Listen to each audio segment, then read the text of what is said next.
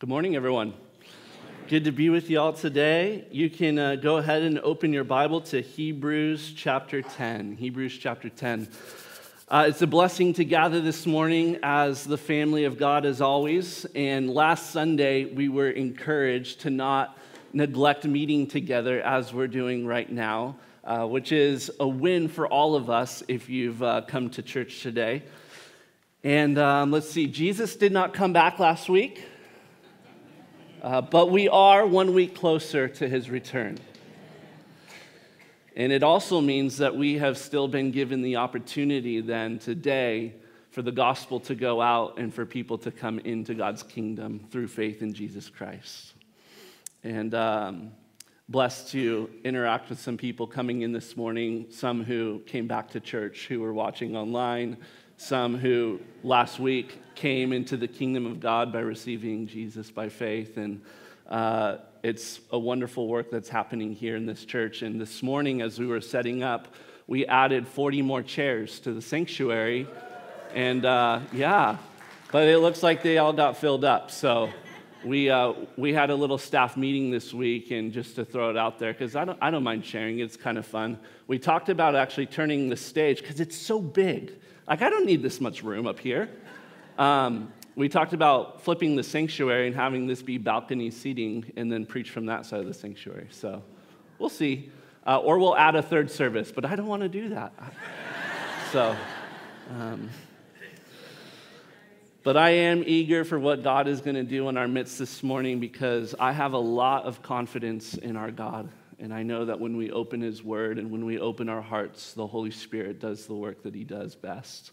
And before we get into Hebrews chapter 10 this morning, which you can have open if you haven't already, I want to share with you a promise from Scripture that is a 100% guarantee.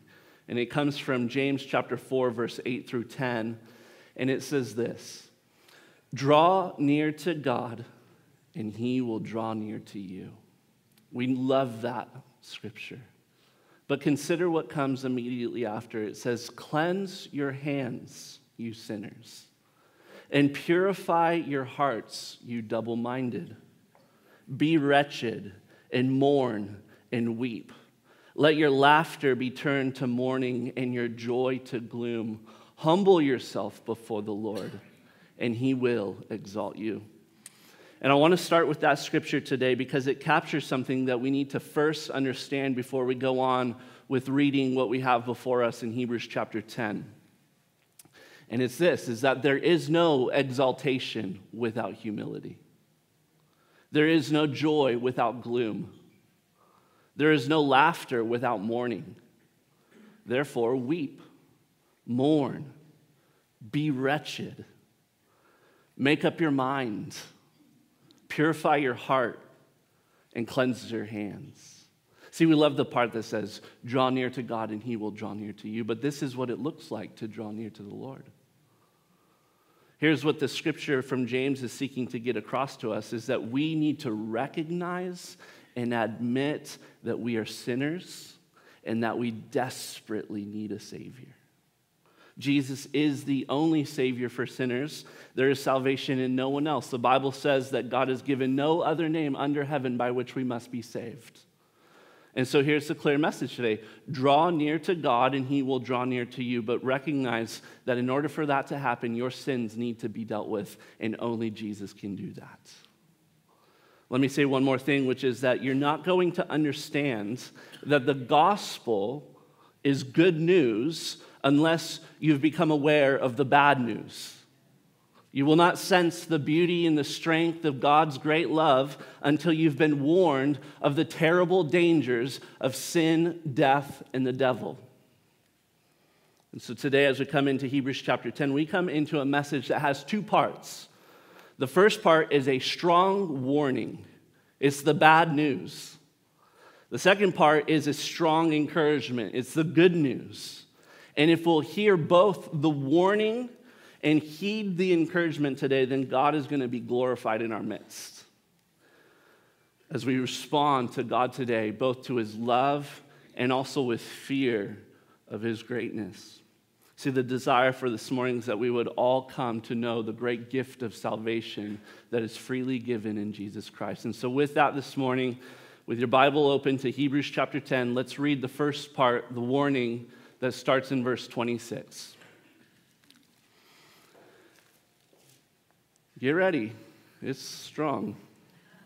It says this: "For if we go on sinning deliberately after receiving the knowledge of the truth, there no longer remains a sacrifice for sins, but a fearful expectation of judgment and a fury of fire that will consume the adversaries. Anyone who has set aside the law of Moses dies without mercy on the evidence of 2 or 3 witnesses. How much worse punishment do you think will be deserved by the one who has trampled underfoot the Son of God and has profaned the blood of the covenant by which he was sanctified and has outraged the Spirit of grace? For we know him who said, 'Vengeance is mine, I will repay.' And again, the Lord will judge his people. It is a fearful thing to fall into the hands of the living God." Let's pray. Jesus, we thank you that you are a Savior. And I pray that today, as we hear your powerful and true word, God, that we would be cut to the heart. We thank you that your word is like a sharp sword that has 2 edges. It can both comfort the afflicted and it can afflict the comfortable. And today, God, I pray that every single one of us would draw near to God, that we'd humble ourselves, confess that we are sinners, and that we need Jesus, and that you would draw near to us by that confession.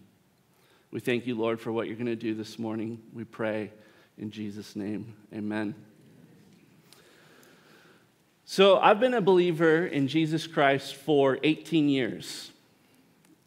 And I've read this scripture that I just read many times. And when I first read it, it scared the hell out of me, quite literally. And as I read it today, it still makes me tremble. Because this scripture is a very strong warning, and it's meant to be. And so let's read the first 2 verses and see again this gut-punching statement that the writer of Hebrews makes. He says, "For if we go on sinning deliberately after receiving the knowledge of the truth, there no longer remains a sacrifice for sins, but a fearful expectation of judgment and a fury of fire that will consume the adversaries." And that word "for" at the beginning of the verse connects us back to those 3 let-us statements that we saw last week, which is that if you've been in the habit of gathering here for church, then you know what I'm saying. We've spent the last several months looking at the superiority of Jesus Christ, the Son of God. We've been continually called as believers to move onward and upward in our calling in the Lord.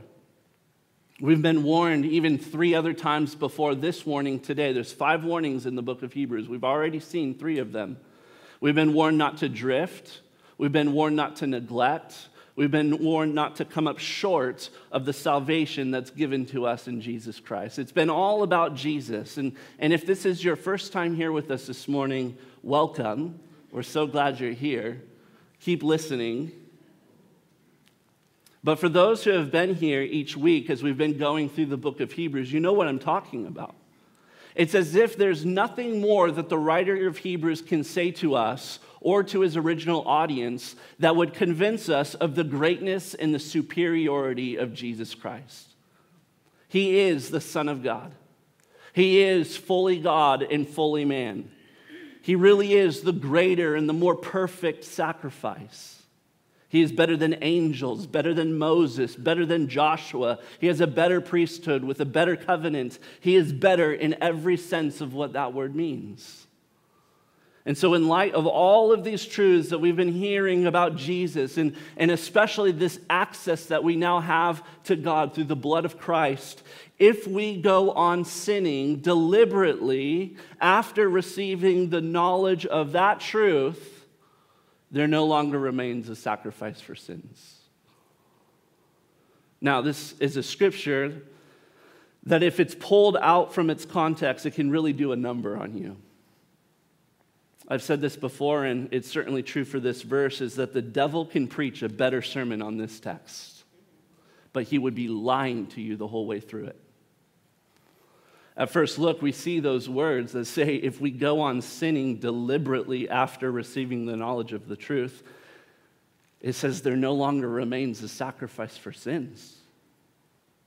And it gives us very good reason to pause and to consider our own obedience to the Lord.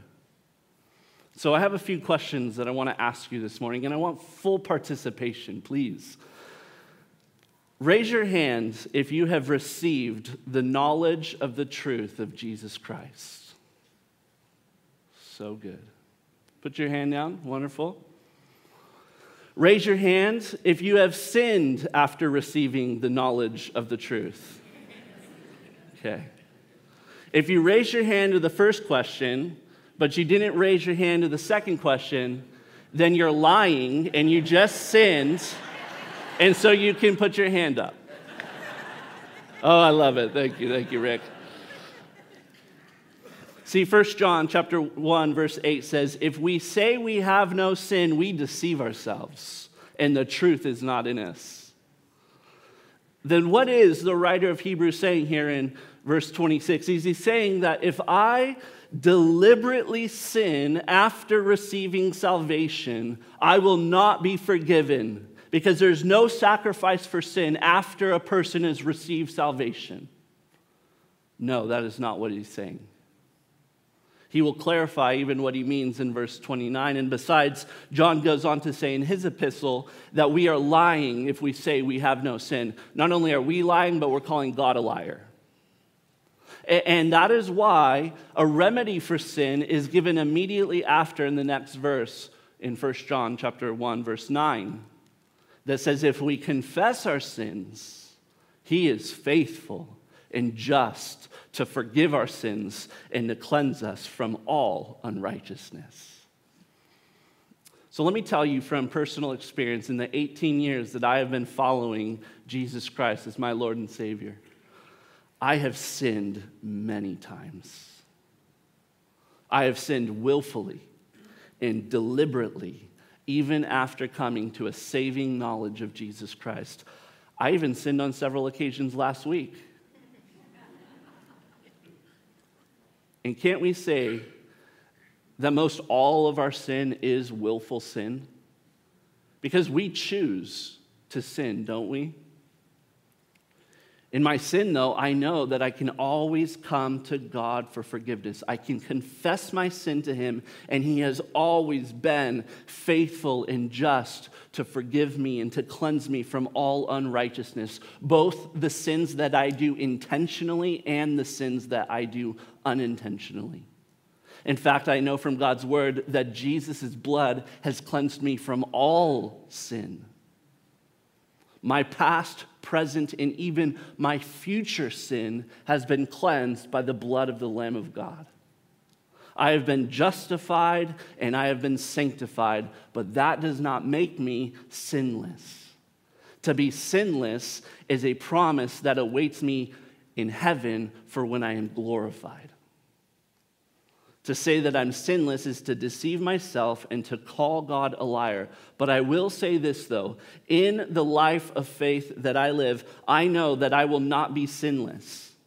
But I know that it is both God's desire and my desire that I would sin less. I won't be sinless, but I know what God wants for me, and I know what I want for myself is that I would sin less as I know Jesus more and more. So while sinless perfection is not in this life, but only in the life to come, by the sanctifying power of the blood of Jesus, we have a direction in life. And it is to look more and more like Jesus as we walk by faith in his unending grace for us, to set our gaze upon Jesus and his heavenly kingdom and to go that way. You see, we can't go on sinning deliberately in an ongoing manner because we have an upward calling in Jesus Christ. Let me quote the Apostle John one more time. By the way, 1 John is a wonderful book. We went through that book early on in the church, and many people came to faith in Jesus during that time. But 1 John chapter 2, verse 1 says this, "My little children, I'm writing these things to you so that you may not sin." You know, God has allowed it for you as a child of God, for you to walk in victory. You don't have to choose sin. You can walk in the righteousness that is yours in Jesus Christ. You don't have to sin. However, he says, but if anyone does sin, which we know inevitably we will at some point or another, we will sin. We don't have to, but we will. But if anyone does sin, we have an advocate with the Father, Jesus Christ, the righteous. All right, well then, who is the writer talking about in Hebrews chapter 10, verse 26? Well, it says that he's speaking about people who have a full knowledge of the truth. These are people who've had a certain level of experience. That word knowledge is experiential knowledge with the gospel. They understand what the gospel can do in a person's life. Perhaps this is someone who has been in and among a community of believers. They know the message of the gospel. They've even maybe thought seriously about the claims of Jesus Christ and the promises of his new covenant. And let me do this. I also want to bring in parts from a prior warning that was given in Hebrews chapter 6, 4 through 6. In some way, these people have tasted the heavenly gift. In some way, they have shared in the Holy Spirit. In some way, they have tasted the goodness of the Word of God and the powers of the age to come. In some significant ways, they have received the knowledge of the truth. But then, if they fall away, if they go on into a lifestyle of sinning deliberately after having received the knowledge of the truth, they come to a point where they would say, I have no need, I have no want of Jesus. I reject him. He's not my Savior. Well, then what happens? Hebrews chapter 6 says, it is impossible to restore such a one to repentance. Hebrews 10 says, there no longer remains a sacrifice for sins. See, what is left for a person who sins deliberately in this way? Well, after a person leaves Jesus behind and the gift of salvation that he so freely gives, and it really matters very little where they go afterward, because the Bible is very clear that if you reject Jesus, you reject life. And if you reject Jesus, you reject the promise of what happens after you die. The promise of eternal life in heaven with Jesus. And so if you continue to reject Jesus until your final breath, Hebrews chapter 6, verse 8 says, like a crop of thorns and thistles, its end is to be burned.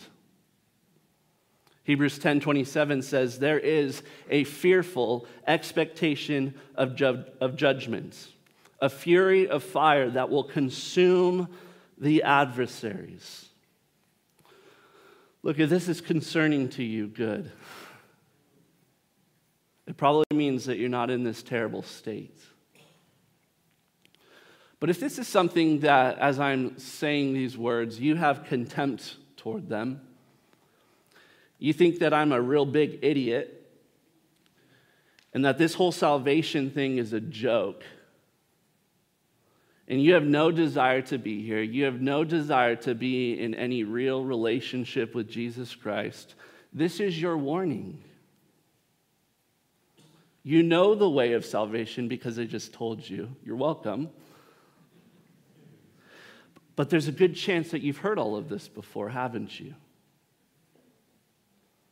Now, if this is all stuff you're hearing for the first time, again, welcome. Keep listening. But if this is all things that you've heard throughout your life, but you don't want it, you don't need it, and you keep on rejecting Jesus, and you would reject Jesus because you're proud, because you want to keep living life the way that you want to live, And if you despise and you reject this truth and you go on deliberately, willfully sinning with no regard for Jesus, no sense of, I need to walk in the light as he is in the light, this is your warning today, friends. There is a judgment coming. You can expect it. God will consume his adversaries. To make sure that you are not an adversary of God, come to the advocate of God, Jesus Christ, the righteous one. He died to make sinners righteous in God's sight. Confess your sins to God. Tell him that you need him to cleanse you of your sins, most prominently your sin of rejection, your sin of pride. Humble yourself in the sight of God. Draw near to him, and he will draw near to you. But if you keep refusing the call of God to draw near to him, you are going to continue to resist him and his will for your life. Then at this moment, you can have the expectation of the fiery judgment of hell. A fury of fire will consume the adversaries. An eternal destruction is the fearful judgment that is coming upon all who refuse to obey the gospel of Jesus Christ. And so if you've been refusing the call of God for you to come to Jesus and you continue to refuse him, a fiery judgment awaits those who reject the gospel.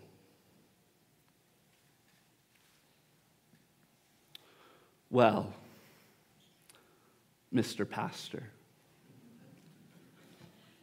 I can't believe in a God who sends people to hell. See, God doesn't need to send people to hell. You send yourself to hell by your own sin. God has provided a sure way of escape.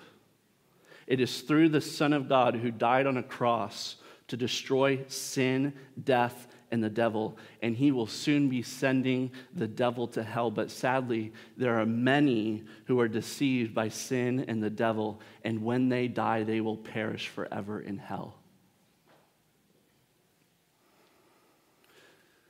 You know, to make light of sin and hell is to make light of the cross.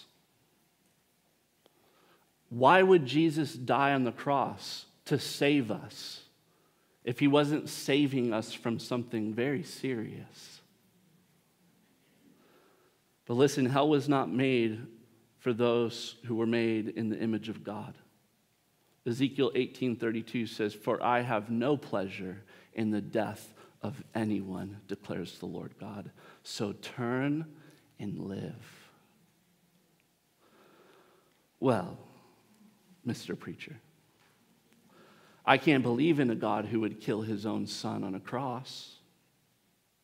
Well then, my friend, bear your own judgment, because I know of no other way for sins to be judged than by the cross. Well, there is a sense where your sin will either be judged by the cross or you will bear your sins yourself. Well, I don't believe I'm a sinner, though. Well, God says in this book that you are, and if you're saying that you're not, you're calling God a liar, and what can be worse?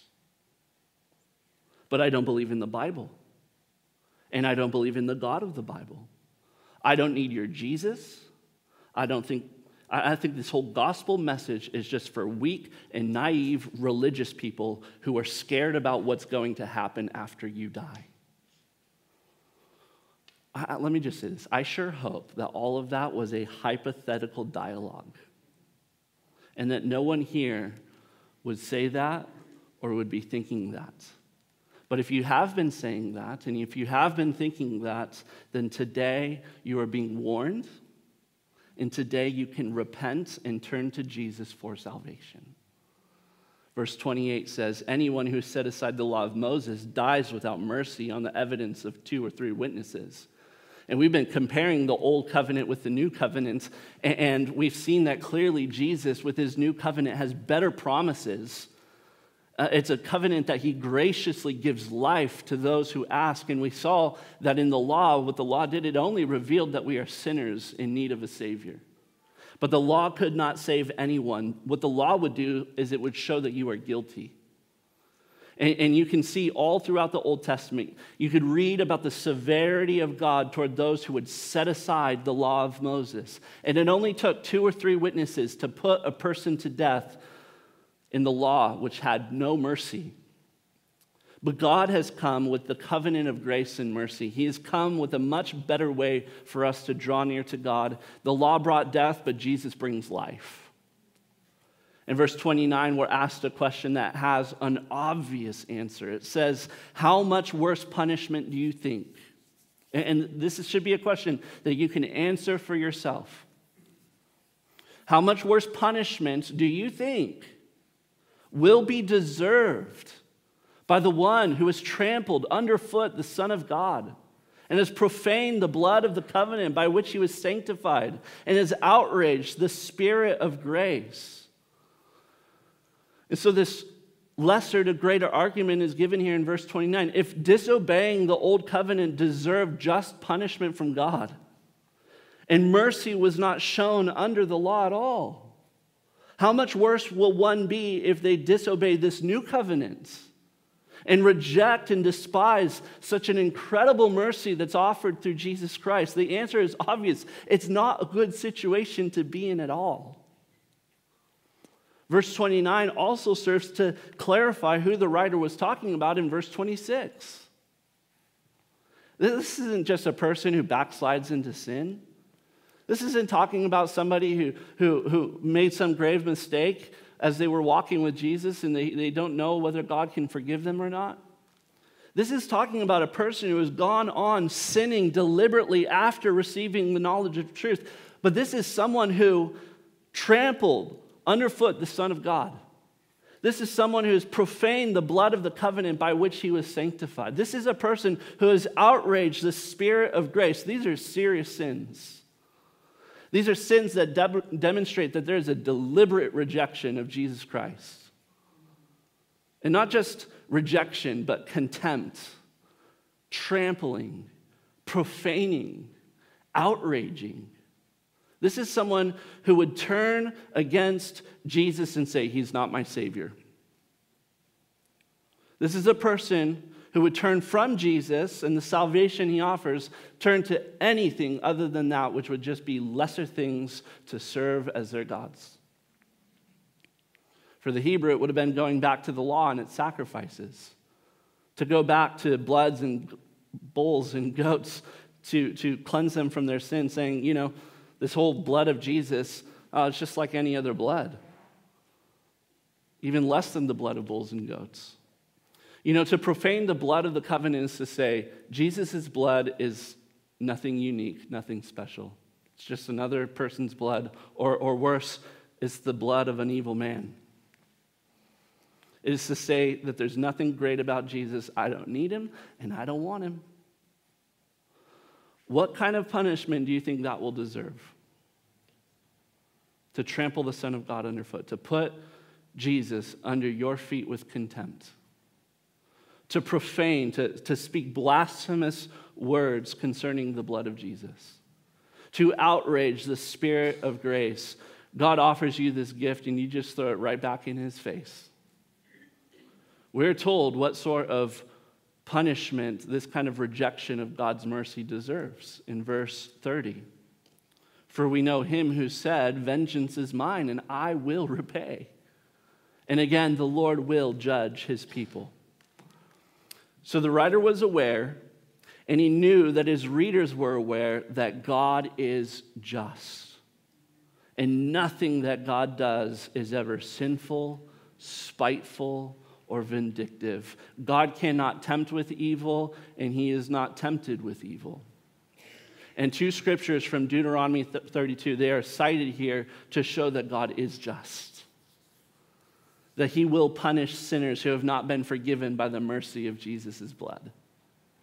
Both vengeance and judgment belong to the Lord because he is the only one who can deal it out rightly. God's the only one who's just. That's why he says, vengeance is mine. I will judge my people. And the Lord knows those who are his, and he will be the judge. And look, God wants to show mercy. By the looks on your faces, you want God to show mercy, right? Let me tell you something. A lot of times we call out for God to be just. We want God to be fair. And we'll even say, things about people being sent to hell. We're like, that's not fair. Just listen, you don't want God to be fair. You don't want to call out for God's justice. You want God to be merciful. You don't want God to be fair to you. You want him to be merciful to you. See, but God's mercy must be administered with justice, because mercy and justice both belong to God and they cannot contradict, because God's character and attributes can never contradict. Therefore, God's justice was met with mercy when Jesus died on a cross as our propitiation. Jesus bore the wrath and the justice of God that my sin deserves at the cross. That's why God can now show me mercy when I look to Jesus at the cross. It's why the Father gave up his Son to die, so that our sins would be paid for completely. God's wrath and justice towards sin was completely satisfied by Jesus' blood, the blood of the eternal covenant.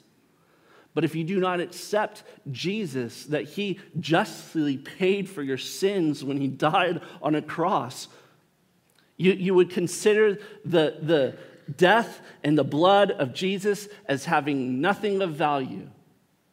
It'd be as if you walked up to the cross and you saw the Son of God crucified with a crown of thorns in his head, nails in his hands and in his feet, struck in the side with a spear, and you look and he's dead on the cross, and you would say, it's all right. God, can you do something better? I mean, this is so cool, but can you do some miracle? Can you do something to really get my attention, to really wow me? Like write my name in the sky. Do some crazy miracle that would just make me go, wow. Listen, miracles never draw people to God. You know what draws people to God? Jesus being lifted up on the cross. To look at the cross and to say, do something better, God. God has no other way to show you that he loves you than by what he did in crucifying his Son so that you can live. There's no other way for God to demonstrate his love towards sinners. So to reject that, I don't think you really want what comes after that. Because God says, vengeance is mine, I will repay. Sins will be judged no matter what, either at the cross or the great white throne. If your sins were judged at the cross by believing in Jesus, you will go to heaven. If your sins are to be judged at the great white throne, you will go to hell. So eternal life and eternal death stands before us today. And without warning expressed, I completely agree with what is said in the next verse, verse 31. It is a fearful thing to fall into the hands of a living God. But oh, how wonderful of a thing it is to fall into the hands of a loving Savior. God is waiting to be loved by you. And perfect love casts out fear. And anyone and everyone can come into the loving arms of God today to be his children. But if you don't come to Jesus, and if you don't come through Jesus, and you refuse him who is speaking today, friend, if the love of God is not in you, because you love yourself, and you love your sin, and you love the world, and you don't want Jesus, then I tell you today, it is a fearful thing to fall into the hands of a living God. I believe that this is the day for some to receive the gift of salvation, to stop running from God, to surrender and say, Jesus, save me. I need you. And I'll give you an opportunity to do that today, to receive Jesus as your Savior in just a moment. But first, by the showing of hands here today of those who have come to the knowledge of God through Jesus Christ, I think much better things concerning you, things concerning salvation.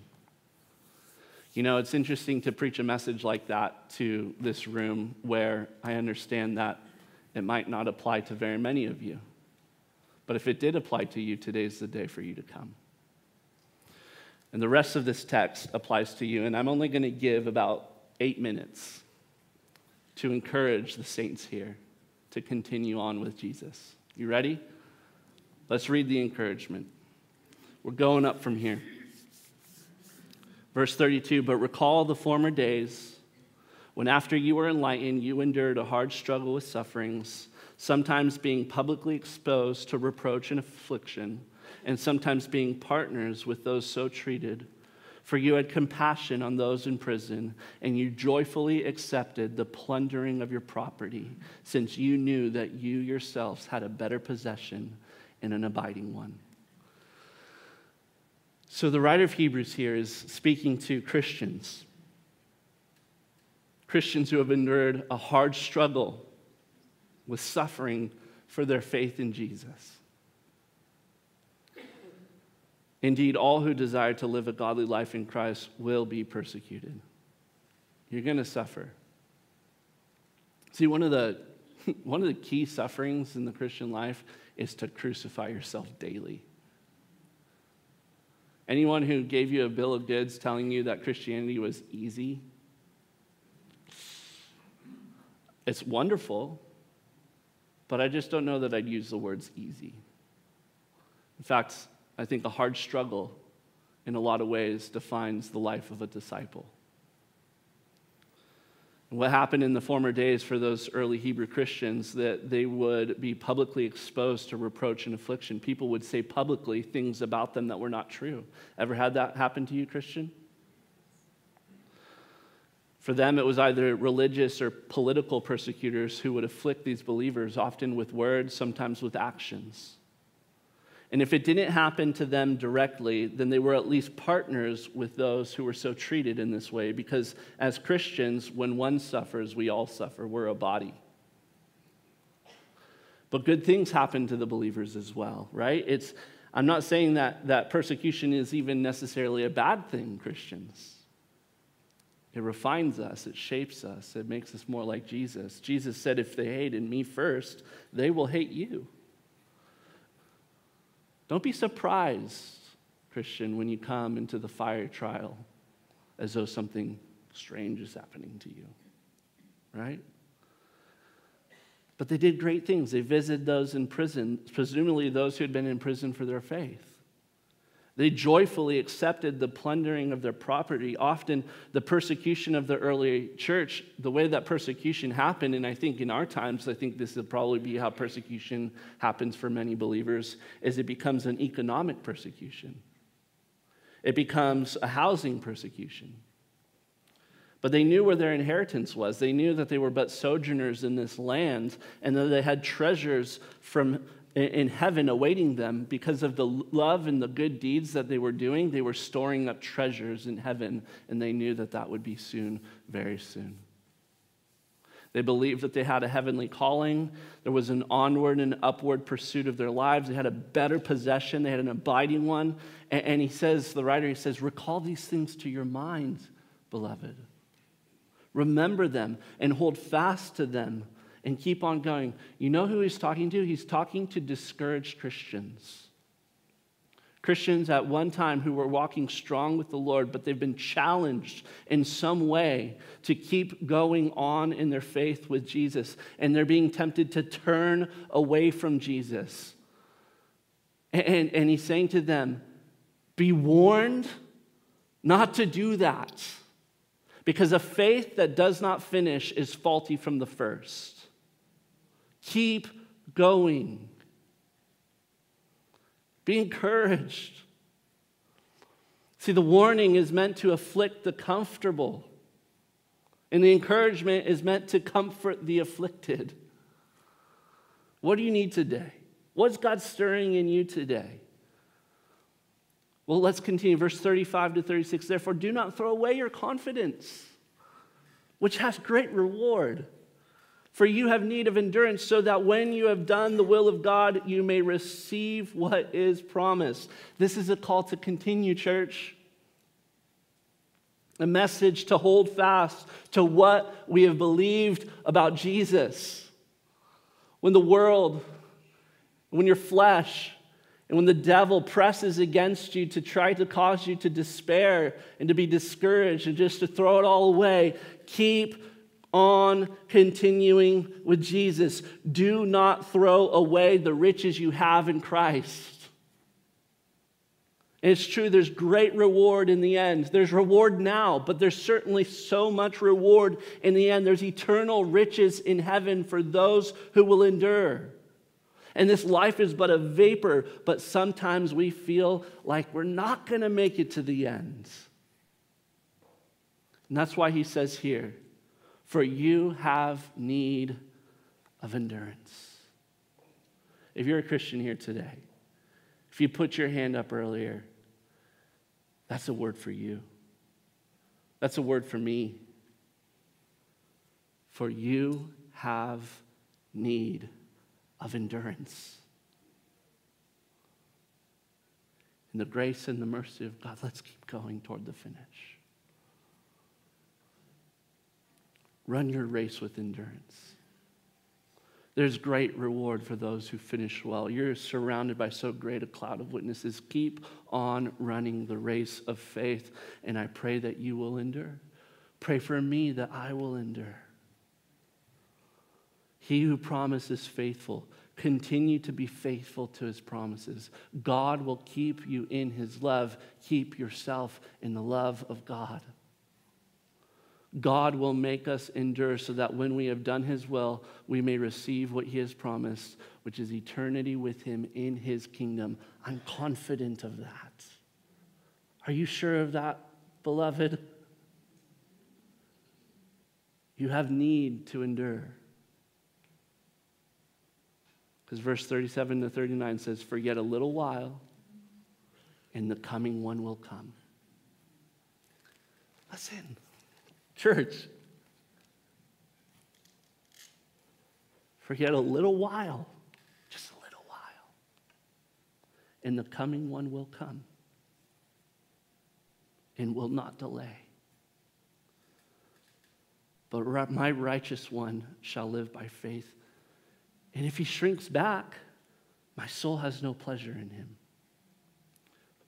But we are not of those who shrink back and are destroyed, but of those who have faith and persevere their souls.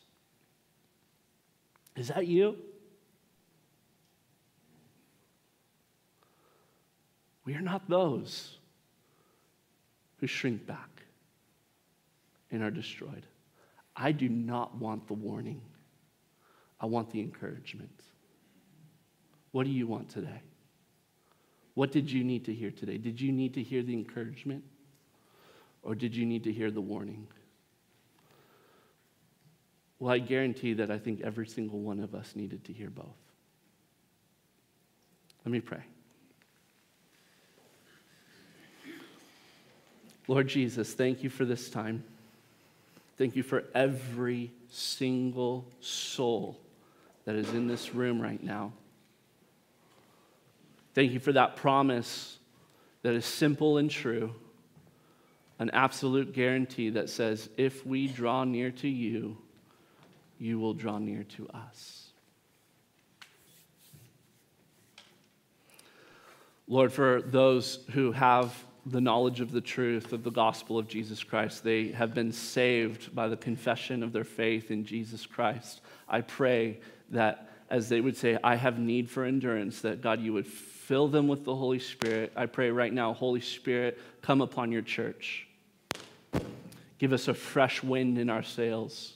Blow through this place and give us power, because we know that as Christians, we cannot do this on our own. We cannot endure in our flesh. Having begun by the Spirit, are we now being perfected by the flesh? By no means. Lord, if we've started in the Spirit, you say you will be faithful to take us to the very end. Lord, thank you that as we walk with you by faith, you walk with us by grace. But for anyone here today who doesn't know you in this way, and up until this point this morning, they've been refusing to turn to Jesus. They have been rejecting the Son of God and the love that he offers. I pray that today is the day that they repent and they turn to you and they see your smiling face. And if that's you and you know it's you, and you want to turn to Jesus for the forgiveness of sins, and you want to have his eternal kingdom as your possession, just raise your hand right where you are. Today you want to come home. You've been wandering. I see you right back there, sir. You've been wandering away from the faith. You don't know that you've really had a saving faith. I see you right there. Wonderful. Praise God. Praise God. Anyone else here this morning? You ready to come home? You ready to be with Jesus? You want his love, you want his kingdom. Raise your hand. Okay, I saw 2 hands go up, and so let's pray. If you raise your hand right now, pray this prayer with me very simply. It's not the prayer that saves you, it's Jesus that saves you, and he will keep you to the end. Lord Jesus, I confess that I'm a sinner. Jesus, I need you to be my Savior. I thank you that you are the only way for salvation. And you accomplished that salvation when you died on the cross for me. I believe that you died and that you rose again and you ascended to heaven. And I believe that when I die, I will go to be with you where you are. You've prepared a place for me. So Jesus, right now, I've prepared a place for you in my heart. Be my Lord, be my Savior. Be my everything. In Jesus' name, amen. Amen.